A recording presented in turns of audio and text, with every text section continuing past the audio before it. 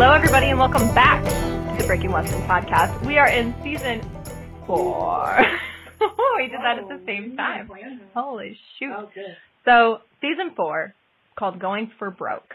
Abby, broke. Going for Broke. Season 4, little play on words there. Abby, tell them what we're doing here, because you put it in the best way possible.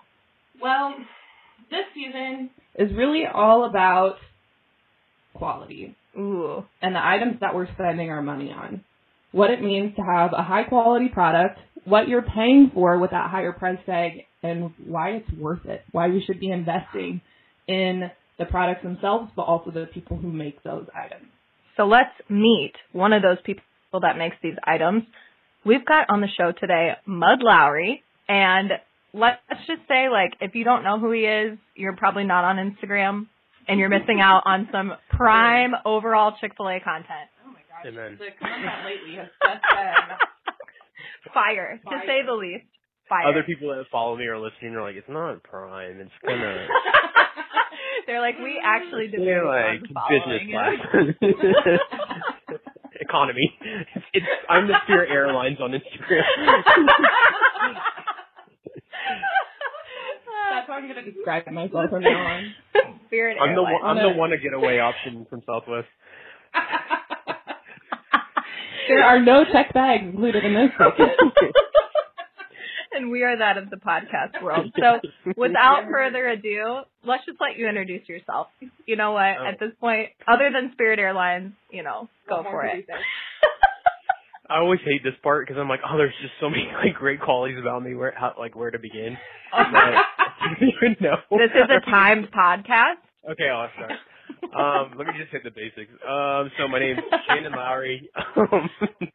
I'm from Florida. I grew up there. I went to the University of Florida. I grew up team roping, so I moved out to Fort Worth after I graduated college because I thought that I was going to be like Trevor Brazil's biggest competition, but some things happened. Basically, I just couldn't rope that good. So I was like, I should Several make jewelry. factors did not line up. It's like, maybe I should just make some jewelry. I don't know. So I kind of took a break from roping and sold my horses, and I worked in the Western industry for a long time. I don't know if you're familiar with the store Lazy J Ranch, where I kind of I started there and created those hats and T-shirts you see everybody wear. They got into Cavenders, and about that time is when I started teaching myself how to make jewelry. And then from there, I went on to be the marketing manager at Justin Brands for Tony Lama Boots. Got to do a lot of cool stuff there. And then a couple years ago, I left there and went on to work for a company in the defense industry. And that's kind of allowed me to like kind of feel like I'm not competing, I guess, at work, working in the Western industry for my employer and then also selling jewelry in the Western industry seemed like a conflict of interest, and I don't really have to worry about that anymore. And that's kind of helped me become less stressed out, and kind of allowed me to become more creative. But what else? My wife's name is Lauren. She's like the main model that you see in all my photos. Aww. And then, yeah, what a blessing. She is a blessing. She is a blessing. Thank you, God. And then we got married in 2017, and a year later we had so we were real quick people. We had a baby right before our 1-year wedding anniversary. If you do the math, we did not get pregnant before marriage.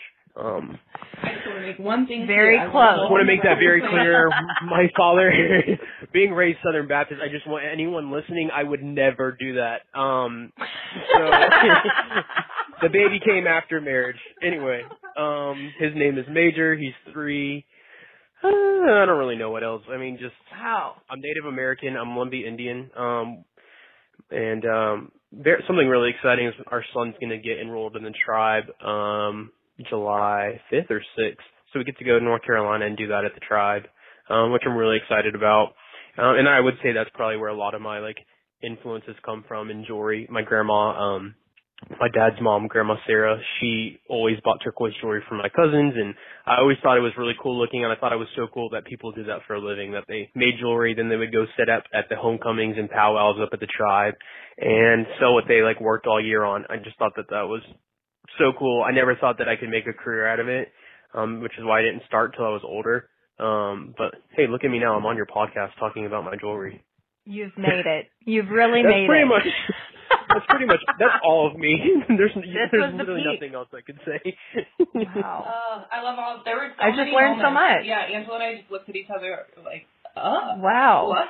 Wow. Amazing. Yeah. I'm kind of surprised that you didn't have a person that you attributed to learning jewelry making from, but I think it's interesting that you took inspiration from like your culture and like how neat it was to see people doing this rather than like, oh, my grandpa, my grandmother, whoever like taught me how to silversmith, taught me how to pick out gemstones, that kind of thing. I will say in this industry, in a lot of industries where you make stuff at your house, you're not corporate or anything like that, people are very, very protective about their crafts.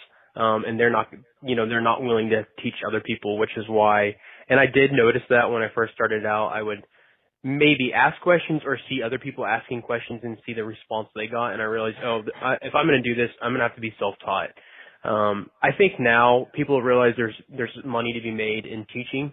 And so they've stopped kind of protecting their art, and they've realized there's a benefit in sharing their skill. And there's people that started out all along and they were already willing to teach people. I don't know if you're familiar with the Classy Trailers. It's just another jewelry company. My friend Jill owns it, and from the start, she when we became friends, she's always been willing to help. She teaches classes at the Art of the Cowgirl. She has a class that she's teaching right now. But there's not a lot of people like that are willing to help others because they enjoy it so much. And even me, I struggle with that too. I struggle with it because I'm worried about getting copied. And there is room here for everybody, but you have to protect your stuff because obviously people are not honest, and you know that. So yeah, self-taught because I knew I probably would appreciate it later. Yeah. So what was your workaround? How did you learn those skills that other people weren't willing to teach you? Well, I don't want to bash people and say that they weren't willing to teach me. I just never asked. Because I did know. I could tell, even with leatherworking, a lot of people are not willing to teach. Where do they get their tools at? Where do they learn that type of stuff? And even in leatherworking, people get copied, so that's where that comes from. But the workaround, I wasted a ton of money. I would buy materials that didn't end up being what I needed. And it hasn't always been what it is now. I would only make like maybe a couple pieces a month. I've slowly gotten to the career that I'm in now, and it's really allowed me to focus on this on the weekends and when I'm off work at night. And so that's when it finally kind of started to turn into like a second source of income. I would say, the learning part was just you don't know what to buy. You don't know what silver to buy. You don't know where to buy it from. Just things like that. But you really have to start making good connections with people you can trust, who you buy your materials from. And then, I feel like you're pretty set after that. Wow. So as you're learning these different things and what materials to use and kind of developing your own style, like when did you said like you started making 1 or 2 pieces a month, but when did you actually turn it into a business? I would say probably a couple years ago. Probably like around the time we got married, which was like 2017. I remember being like, I guess this is kind of turning into a business. The day of our wedding, I had to go ship out like 5 pieces of jewelry. And I was like, well, I'm a businessman. Wedding ain't gonna pay for itself. And I would say back like 2017 is where I made it a point to make a couple designs a week or post jewelry or take custom orders. I would say in the past year and a half has when I've really started to take it seriously because I've seen I've gotten a lot more fulfillment out of it. Before it was like, so many stressful things going on that this was kind of on the back burner. Now this is like, I'm just really, really, really enjoying it. That's awesome. Mm-hmm. That's so cool. So as your business is evolving, you have a really unique style, and there's definitely a specific voice that comes through, not just in the design of your pieces, but in the way you post about them and the way you market them. How has that evolved over time as you've learned more? It's a good question. I think before I kind of just, I shared my Instagram it was like a personal account, and I just randomly would post jewelry. And then as I started doing it and realizing, we're kind of making money, I was like, I need to take this more seriously. So I started to do like backgrounds but none of it was cohesive. I would take a random photo in grass, and then I would take a random photo on a piece of cardboard. And I was like, but the jewelry's on the cardboard, or you're on the cardboard, or is the Chick-fil-A on the cardboard? I have ADD. You're messing me up. I don't know. I think we were. It was all on the cardboard. Everything was cardboard. It was a compost pile. Oh God, where was I? I should have taken Vyvanse before this because I don't know where I was at. You took pictures in the grass. They were on cardboard. Oh yeah. And you were so it was just kind of like, I had my iPhone and I would just take photos. And but the more that you're on social media, you see things that influence you, and it could be Yeti, for example. They'll post a photo. I'm like, I really love how cohesive this is. I love what they're doing. And then more and more it'll add up and giving me an idea, hey, what do I want my brand to look like? And I will say, when I did finally have the money to pay for a photographer, I remember my friend Bailey, she owns Bailey Sterling Photography, and I told her I wanted the photos to be like light colors and bright lighting, and then like vibrant colors. I didn't want it to be super moody. And then as I started to take it more serious, and I got my own camera, and I started to do a lot more color. I just really like colors, and so I try to make everything like really vibrant and kind of more cheerful, or like kind of just put you in a better mood. I like be like scrolling through Instagram, and I'll see like that filter that everyone uses where it's like depressing, and I'll be like, it'll remind me that I am like, I have so much used to be there. Yeah, so like it like puts me in like this brain like spot, or like this, what's it called, where you brain space, unlock the where core memory where you're like, yeah, and it just makes me feel like kind of not down, but not cheerful. I don't know how to explain it. Anyway, and I was like, if I'm gonna look at my account, I want it to be cheerful. I want it to be exciting, and I don't know if I'm there yet, but I feel like I try to make my stuff like happy, funny, whatever. I don't know. So that's cool. That's really a reflection of who you are on the inside on that page. Well, I don't know if I go that far. Okay, this podcast should be over. All right, bye. So talking about these little details, even down to just experience. When you buy a piece of jewelry from Mud Lowry, when you go to Mud Lowry's Instagram, you are having an experience. What are people paying for versus like going to, I don't know, XYZ fake jewelry, fake turquoise, from some real names if you want me to say. That's what, yeah, we know them too. But what's the difference for maybe people that have never bought a real piece of jewelry before? Because there's plenty of people out there that, it's out of their price range. They don't understand the value of it. What's the difference? I mean, I actually really like this when people do ask me, like, why is this so expensive? And I get to tell them what they're paying for is, so we have TXU Energy, we have Fort Worth Water Bill, I have a truck payment with Capital One. You guys are paying for all of that. My mortgage. No, but so I will say you're paying for, like, me being in my garage. I have a son, my wife. We, like, dedicate a certain time of each day or whatever to me making jewelry where I could be, like, out.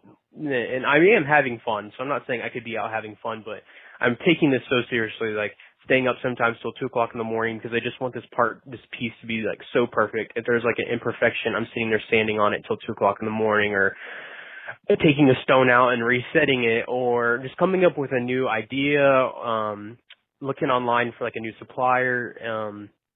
Not only that, but you're buying, so sterling silver, and even after coronavirus, the price of it has gone up like so high. And if you see like a ring that I made back in like 2020, that certain ring, my price has not changed whatsoever.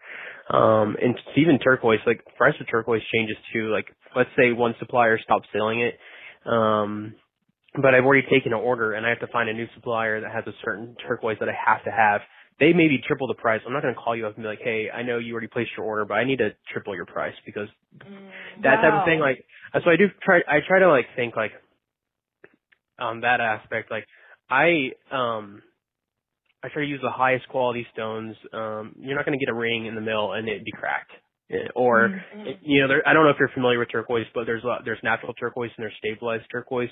And there's also turquoise that's stabilized and it looks like somebody just super glued a bunch of broken pieces of turquoise together.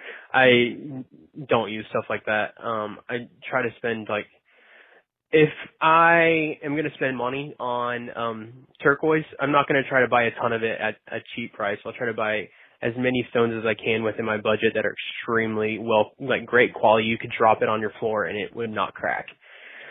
And not only that, but like I don't make a ton of pieces, right? And so there's those companies out there where you see they are popping out hundreds and hundreds and hundreds of the same design, and that's because they have a ton of artists working under them that they outsource to like different tribes or China or whatever.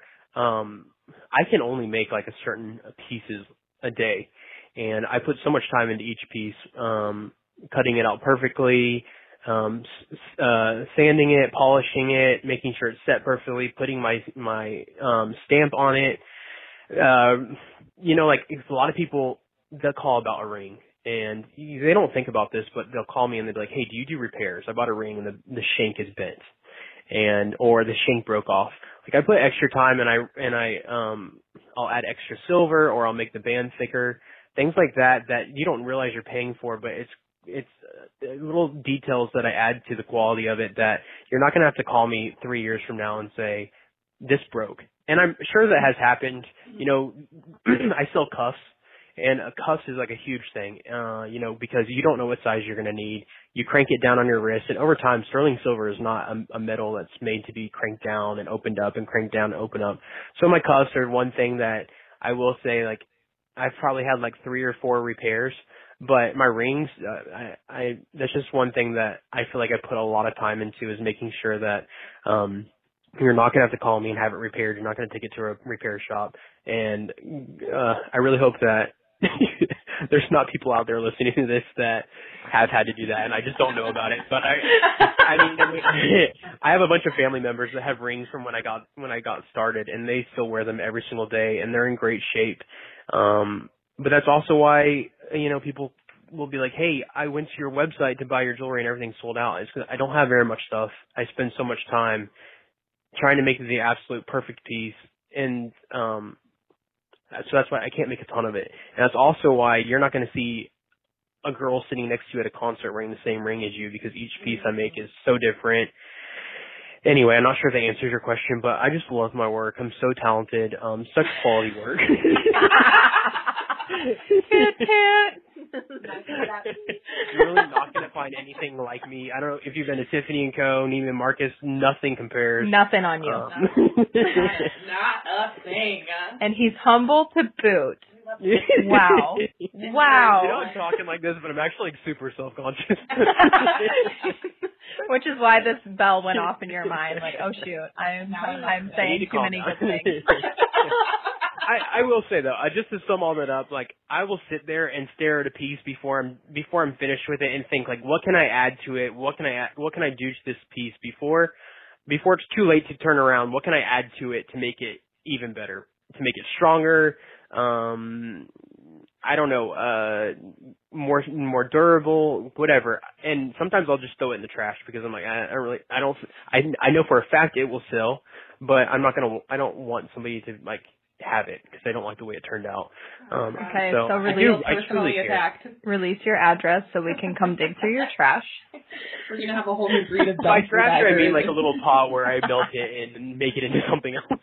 Oh, never mind. But I think that's so important because what people are also paying for is quality, and for an heirloom piece that will not just last their lifetime, but lifetimes beyond. I didn't say that though. Originality. Well, you'll be dead and gone by the time somebody's granddaughter.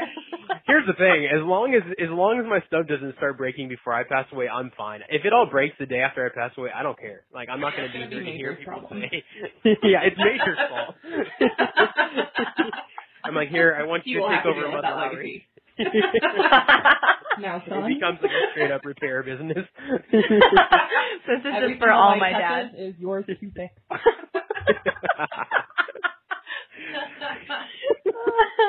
But it is this idea of something that's not just going to last you. Like, oh, I bought this ring for this Jason Aldean concert, and then after that, I may never wear it again, and I don't care because it cost $13. Or it's this Yeah. trendy style that everyone is wearing this season, so here's Ooh. something cute and fun. Like, these are investment pieces. That's an Yeah. interesting topic, too, of, like, talk to us a little bit about how much do you follow trends, or are you more in your own, like, you're trying to be the innovative first one to do something? Like, I'm thinking your sunglasses, for example.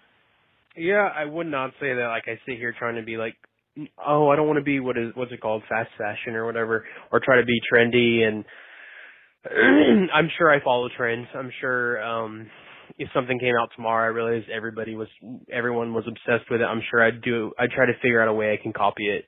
I know for a fact I do that. For my sunglasses, a lot of people were not. Nobody was doing it. So nobody was soldering their settings on the sunglass frames and setting turquoise in them. I mean, I know you guys have seen like those plastic sunglasses that were like from like early 2000s where there was like turquoise glued to the sides, but nobody was doing what I'm doing now. So I worked with a sunglass manufacturer, got my own frames, polarized lenses. They're got my name on the tips of the whatever they're called, sunglass arms, and I feel like that was the first thing I made that I knew for a fact no one else had done it. I've made other things where like simple designs, and maybe somebody could say, oh, I've seen something similar like that in my grandma's whatever jewelry box, but nobody can say that they have seen something exactly like this. And so I'm glad that I have this, but now we're just sitting by waiting to see when is XYZ turquoise company going to make a pair. Which is fine, whatever. I mean, it's just part of all of it. But I'm very proud of them because, you know, I feel like very rarely are we I guess have the ability to become super creative because there's not a lot of options of things that no one else has made. And so I'm proud of them, and they sell really well. But you know, I can only make so many. They take forever to make, and but I'm glad people like them. I'm curious, so have you had this happen to you before, that one of your designs gets co-opted by another company? Yes, and but it was kind of a different situation. It was kind of like, so I had made something for somebody, and they started making jewelry and started selling the same thing. But it was a design that I really would never really make, so I didn't really care. But then it like became her like signature design, and I've done other things where like I'll do something super specific, and it'll be a company like one of the bigger companies, I'm sure you could guess, but they'll just mass produce it. But they do that to everybody. It's not just me. They're not like camping out on Mud Lowry trying to find what I make. They do it to everybody, which is extremely sad because it's like it makes you think like, do you think that you're being innocent? Do you think that you're doing good by just making a ton of money off of all of our designs that we come up with? And it is what it is. It's hard. I don't know how you get around it. I guess you could send cease and desist letters, which I've had to do, and that kind of has worked. But we're never gonna have the ability to make a design and not worry that it's gonna get copied. I will say, like, when I made like those cuffs, so those cuffs that don't come together, it's called like a floating cuff. I started making those like maybe 5 years ago, I don't know. And whenever I started making them, there really wasn't a ton of turquoise jewelers on Instagram. And I mean, people would come to me and like be like, "This is the Mud Lowry cuff," or they would go to another jeweler and be like, "Can you copy this Mud Lowry cuff?"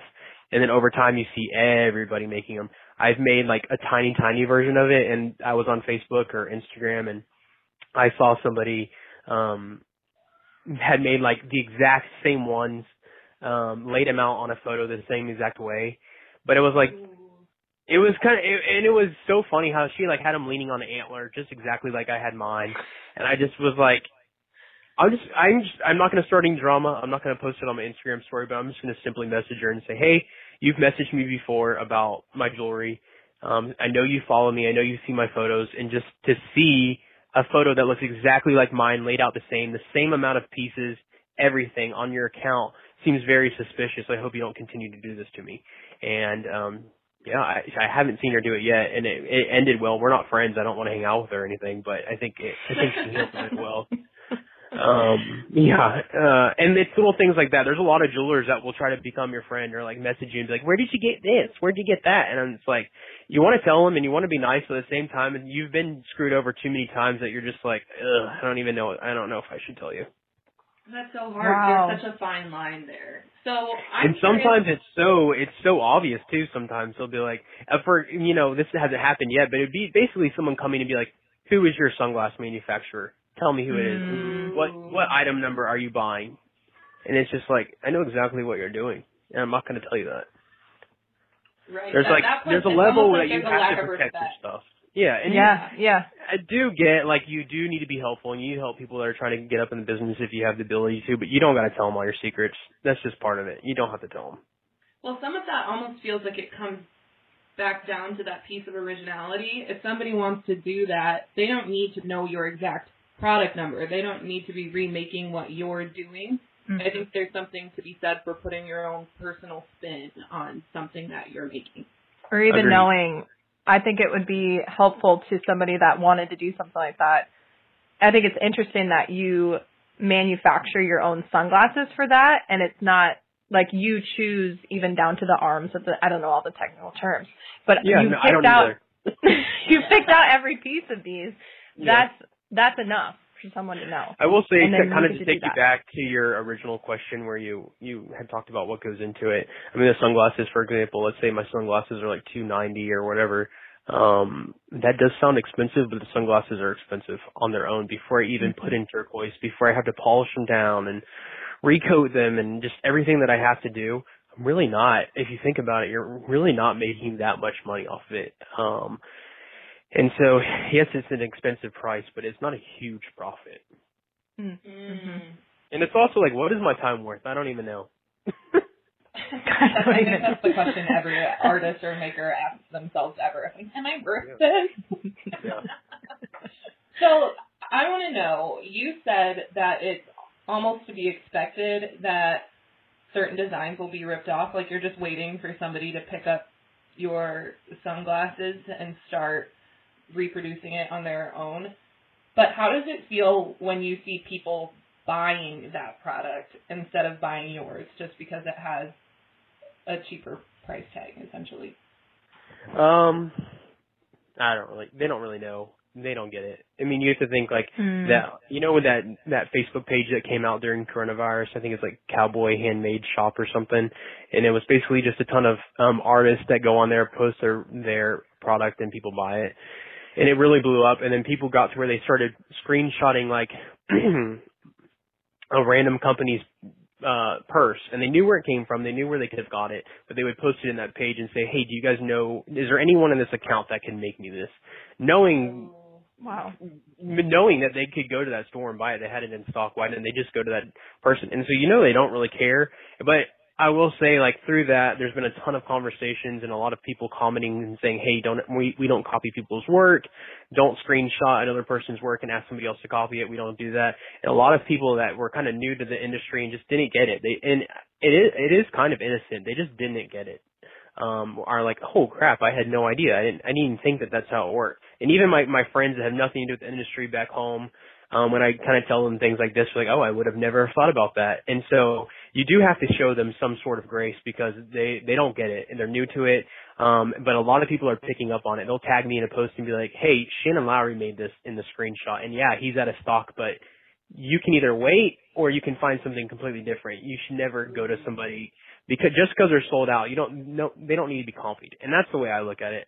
If there's a knife case that I want and the guy that makes them is sold out, I will never, even if he doesn't even make them anymore, I'm not going to go to, unless he gives me like, I don't know, permission, which I wouldn't even ask that. I would never go to somebody else and ask him to make me that knife case because I'm too good to wait or because he's too busy to make me one. I guess because I'm a maker, I think like that, but I really feel like everyone should think like that. It's not like you're a hairdresser where like, oh, I don't have enough openings. You know, go find a new, it's not like that. Anyway. It's definitely an energy exchange too, that you put so much into this product and somebody's picking up the whole thing, not just an end product, but the whole process too, and all of the years that it took you to come up with the concept and get the talent and skills to create the product. Yeah, there's so much that goes into it that I think people are now becoming more aware of it because makers are more accessible through social media, but it's also making everybody feel like they could also be a maker. Everybody's crafty. Yeah. And there's a difference there's so between much money to be made too. The industry is huge. You got to think of the customers that we have in this industry. That, you know, a lot of them have a ton of money. And I will say there's room here for everybody. If you want to make jewelry, I'm here. Like, you know, I'm cheering for you.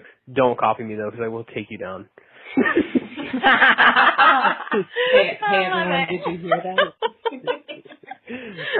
Especially since I have 2 attorneys in my family now, I'm very, very confident.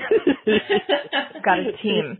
But I think that's another important piece for people to be thinking about, is that this is also a very real legal issue. Like, this is a money thing, and it comes down to a bottom line where people aren't just taking your designs, they're taking your livelihood.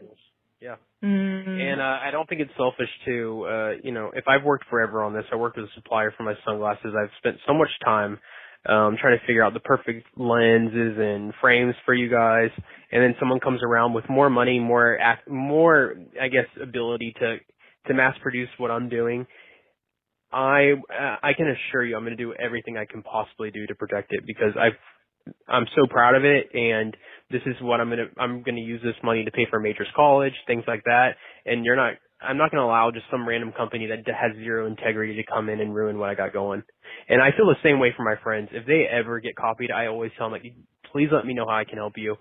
And there's a lot of people like that. I mean, you know, I'm not gonna name brands, but that whole situation that happened a couple months ago with that purse company that started copying a ton of independent artists and just got everything mass produced like in China, which I'm not saying there's anything wrong with China, but to go and take someone's purse, they only have enough time to make one a week, and they go and get 60 of them ordered and they get them, you know, just popped out.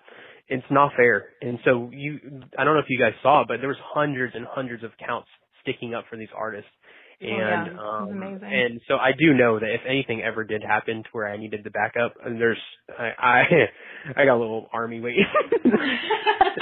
Well, we all have each other's backs. We get it, and we understand. Yeah. And you know, there is a couple bad apples, but in this industry, I feel like there's a ton of integrity where we all have each other's backs because we know you can just tell if somebody's like a creative, like honest person, and they would never copy. We all kind of like stick together. Integrity is a great word. Yeah. Great word. It's hard to find. We're sold out. You know, it's kind of like toilet paper. You're going to have to wait for that and your sunglasses. Yeah. The truck comes in every morning at 6 a.m. So for these, other than the few bad apples, I believe that there's also a lot of even the boutiques out there that they truly just probably don't have the time to sit on Instagram all day and see what these designers are doing. Yeah, and that was their excuse. Like, so the companies that were supporting that brand that was copying everybody, that's what they said. They were like, we don't know. We had no idea. And you may be about to get to this, and sorry for cutting you off, but like I said, you're good. If I don't say it, then I'm going to forget. They just had no idea. And so this was like 3 weeks before Market started.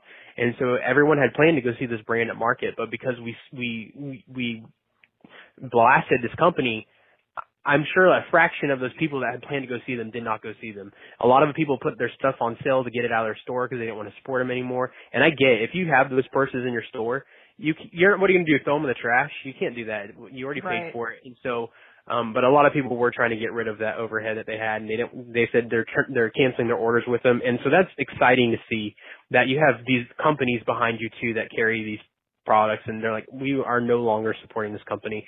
And that's how you know that, like, it doesn't matter what you could do in court. It doesn't matter what letter you could send, cease and desist you could send. You have a huge army of friends that we'll all be like, what do you need from me? I'll screenshot it and I will post it right now. Wow. And that money Anyway. talks. Yeah, and there were stores that were doing it too. There were stores that were screenshotting and saying, we are so sorry if you own this purse. If you bought this purse from us, this is the backstory, whatever. And anyway. I love that because that loops back to that sense Yeah. of integrity. That It shows you that people are – exactly. It shows you that to me, this is what I got out of it. Just looking at the retail partners that stuck up for artists, it shows you that a lot of them care more about how they treat people than they do care about their money, and that's an exciting thing to see, especially crap where we're at in the world right now. Absolutely, definitely. And I'm gonna stop talking over you guys. No, you're good. You're I good. think the Western industry has, in some ways, been known for cancel culture, and so it's nice to hear the narrative slowly turning where, in these situations, people can own up to their mistakes, and then as a community, we can come together to rectify that and figure out how we do better. Yeah, exactly. I will say, like, the retailers that were supporting this company, and they really didn't have and I don't think this is what you're saying, but they didn't really have a mistake to own up to. But that company that copied everybody, they never owned up to it. They never apologized. They had people like sending them letters and stuff. They just continued to promote themselves being at market. And they were like, all right, we'll be here with these designs, and they kept posting copy designs. Ooh, buddy. But I'll message you after this. You got to go look at their Instagram. It's funny. They're a bunch of clowns, anyways. Taking a big old deep dive into that one. Oh yeah. I mean, I grew up in church, but I was like,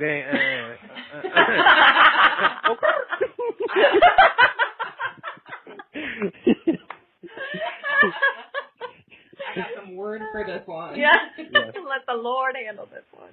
Yeah. I mean, I'm lucky. I have the company that I work for that I get to, and I love the job that I have, my other job. And if anything ever happened with this jewelry, I always have this to fall back on, and not even fall back on it, but it's a main source of income. A lot of people do not have that. And so, yeah, I do want my friends to stick up for me, but I don't need it as much as these people that this is their only source of income, and they do need us to stick up for them because this is how they pay their bills. This is the money they use to go to the grocery store.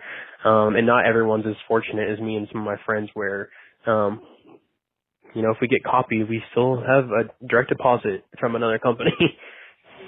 Yeah, that's definitely important. But I think just like integrity in general, that it's still out there, and it's just a choice that we consciously make as an industry that we don't do this anymore. We don't. Agreed. We don't do that, and it's nice to see, the makers on Instagram and get to know people as people and know where your money's going, and that's directly to pay people's truck payments and maybe give them a weekend away sometime. Yeah. Yeah. Well, really. Shannon, tell us where we can find you online. Tell the people where they can go out and buy some rad sunglasses and rings that will never, ever break. Or even just brighten up their news a little bit. Possibly guaranteed by the Breaking Western podcast. I will say, if my jewelry breaks, like... And if not, Major will fix it about 50 years Canon AD. I will say, like, I don't even know. What did you ask me? Oh, so you can buy my jewelry on my website, mudlowry.com. Everything's Mud Lowry, so it's Mud Lowry. On Instagram, Facebook, my website. If you're looking in the new issue of Billboard magazine, Mud Lowry's there too.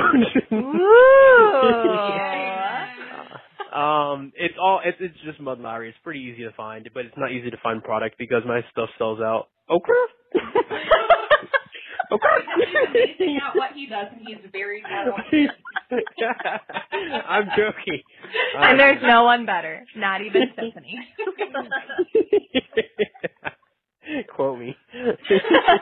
At me, bro. All right, Mud. Well, Shannon, I just called you Mud because that just feels like a really good Hold on, where did the mud come I from? know, I was going to ask. Did I miss something? Where did the mud come from? It kind of started in college. I'm not going to tell the whole story, but it kind of started in college, and then whenever At some point I changed my Instagram to that, and then I just kept it as a business name because that's what people saw. But when I worked at Lazy J, the owner that opened the stores, he said he denies it now, which I don't even care if he hears this, but he'll be like, oh, he's like, what's your name? And I was like, Shannon. He's like, but your Instagram and Facebook say Mud. And I was like, I know, it's just a joke. He's like, well, I'm going to call you Mud because my ex-wife's name is Shannon. And I was like, oh, I'm glad you guys don't have HR because I don't think that's right, but whatever. And after I stopped working there, they were like, I don't know where we were at in public, but somebody was like, where'd you get the name Mud from? I was like, oh, funny story. Brad said that he wouldn't call me by my name because his ex-wife's name was Shannon. Brad? He's like, I didn't say that. I never said that. I'm like, okay. I'm like, whatever. I will never forget.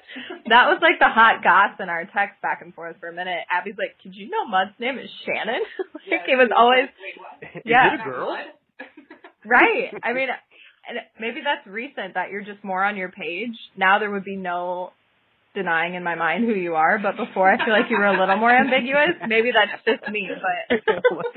So the whole thing about me being more on my page, I don't know where this crap's come from because this really isn't me. Like I know I just bragged about my jewelry and that's all a joke, but I really am like self-conscious. I'll be like, oh my gosh, and I'm just got super social anxiety. Like whenever I went to the NFR and people would be like, I have your jewelry. I was like, oh, I'm so appreciative, but I'm literally sweating to death right now because you're talking to me.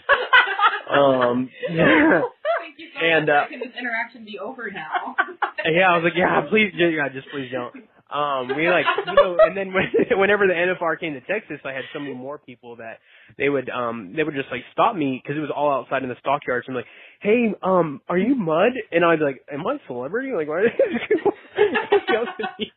No, all playing aside, but people would come up to me and be like, I have your jewelry, I love your jewelry, your wife is so pretty, whatever, and would try to talk. And I would literally be like, I need to be on medicine because I'm literally about to pass out. I'm feeling so awkward right now. So just so you know, all this is a joke, and all the stuff that I've been doing, like for like I don't know, as a joke, it was a joke, but now I'm getting attention, and I love attention, and so I can't stop. Don't say hi to me, but also I really kind of like it when you do. Yeah, I don't ever like these videos. I don't really do where people can see me. So, like, no one knows I'm actually taking these videos, and then I'll post it. But if anyone ever wanted me to do something like this in public, I'd have to go to the hospital. I'd probably have a heart attack. My heart rate would... with the content, because it's life-giving. Now I'm looking forward to our live stream. Can't wait. I don't know if I can do that. We'll let you work up to it. Okay. Well, so then last question. Will you be at NFR this year? Are you planning on doing that? I'm not with a booth or anything. It would just be way too hard for me to, like, save up that much product. But I'll probably go and just go to a couple of rounds and hang out with my fans. Stopping in the street. Well, consider us on Mud Watch. Y'all were here, and when you guys were here, I wanted to hang out with y'all so bad, but y'all were everywhere. I was like, what are these girls taking? Why are they not sleeping? That was a great question. You'd be shocked the hours we sleep. Yeah, I was like, and I wanted to see you guys so bad. Tablets. There's a lot of energy drinks happening. Well, that one day, I think we actually just missed each other by maybe a matter of minutes at that coffee shop, and that was so strange. Oh, yeah, I forgot about that. Yeah. Could you imagine? Well, we wouldn't have even known it was you. Well, that's true. Well, now we'll be on Mud Watch. And now we can. Mud Watch. Let's see. Let's turn that into a hashtag. You guys are so yes, it already it's written down, and it's going to be people's jewelries, too. So, like, when we see your pieces, Mud Watch. Mud Watch. I cannot stand you guys. That's the quote. That's the quote for the episode. Mud Watch. Okay. All playing aside, if I go to Vegas, we'll all have to hang out or whatever. You'll have to come to my meet and greet because I'm sure I'll have one. We'll bring the Xanax. You know how Fallon Taylor kind of like and we'll set it up on the sidewalk. We'll put a tablecloth on it and a sign that says Mud Watch, and we'll just bring you in. Approach lightly, speak softly, nervous voice. Don't shake his hands because it's no flash photography. Oh my gosh, you guys need to Oh my god, alright. Okay, alright, we're done perfect. patronizing you for now. So, if the people want to find you, it's mudlowry.com. It's at mudlowry on Instagram and Facebook and mudlowry on Facebook, all the things. On Google, in real life. In real life, hashtag Mudwatch. Hashtag Mudwatch. Hashtag blood. Hashtag blood. All right, well, Shannon, thank you so much. Thank you so much. Thank you guys. This was a blast. Beyond all expectations. Yes, definitely. Yeah, for sure. You guys are humble than I thought he was. Yeah, wow. He's like a down-to-earth guy. Yeah. I'll never forget where I came from. I wonder what the poor people are doing right now. Wait, I never said I am poor. I'm overdrafted right now. Aren't we all? The bank is like, are y'all going to pay us back? I'm like, I don't know. We're going on vacation. We're out of town that week. So you guys have to wait. I'll let you know next month. They're like, we charge you $34 for every overdraft fee. And I'm like, that's fine. I have a jewelry update coming this weekend. I'll pay you back. Just fronting me a little bit. Thanks, y'all. If y'all are ever in Fort Worth, I'll take y'all to dinner. Okay, Chase Bank? And we're gonna have to leave really fast and don't make eye contact with anyone. Hey, Mudwatch. The door by the bathroom. The bathroom at the window. I want to get to the point to where now I'm being honest with you. I'm not even joking. This is how famous I want to be. I want to get to the point to where I don't go through security at the airport. Ooh. Oh yeah. That would be. That's a goal. That can't be far off for you. So I don't know who it was, but whenever I landed in Nashville, a couple weeks ago, this guy that was sitting in first class, I was not there. I know I give off first class vibes, but I wasn't in first class. This guy got off at that, little side that, like, after you go off the plane, there's that little spot where they keep, like, the baby carriers and all that stuff, and, like, the strollers and wheelchairs. And there's, like, that door that the workers come up. Well, there's, like, a black SUV just sitting there waiting for him, and he just walked down there and left. I was like, wow. I was like, I feel like I'm, like, 2 years away from that. I would say less than that. Maybe I would 6 say months. less than 2 years. You're gonna fly out to Vegas, and we'll rent a black Suburban. That's not the time. Oh no permission needed. No, like, oh no, we have a podcast.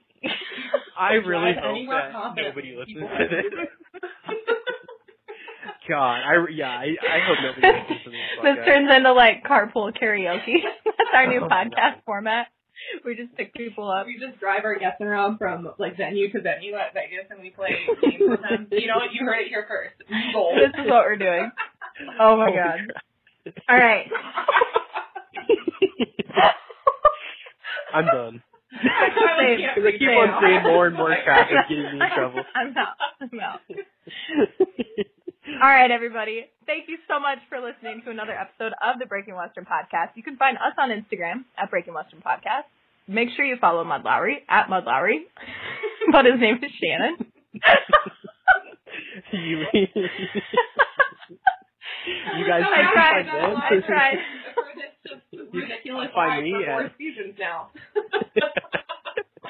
Season 4, Going for Broke. Going for broke. Wow, this seems appropriate to wrap up and say that we're all going for broke. We are all broke. Except for me. I am going out the side exit into the Black Excursion. You guys are going into the Kia Soul. Oh, I really hope y'all don't have a Kia Soul. Do y'all have one? No, I drive a Subaru. Oh, thank God, I feel horrible if y'all did. No. Okay. It would be fitting if we did, honestly. Now I'm going to go buy one. Okay.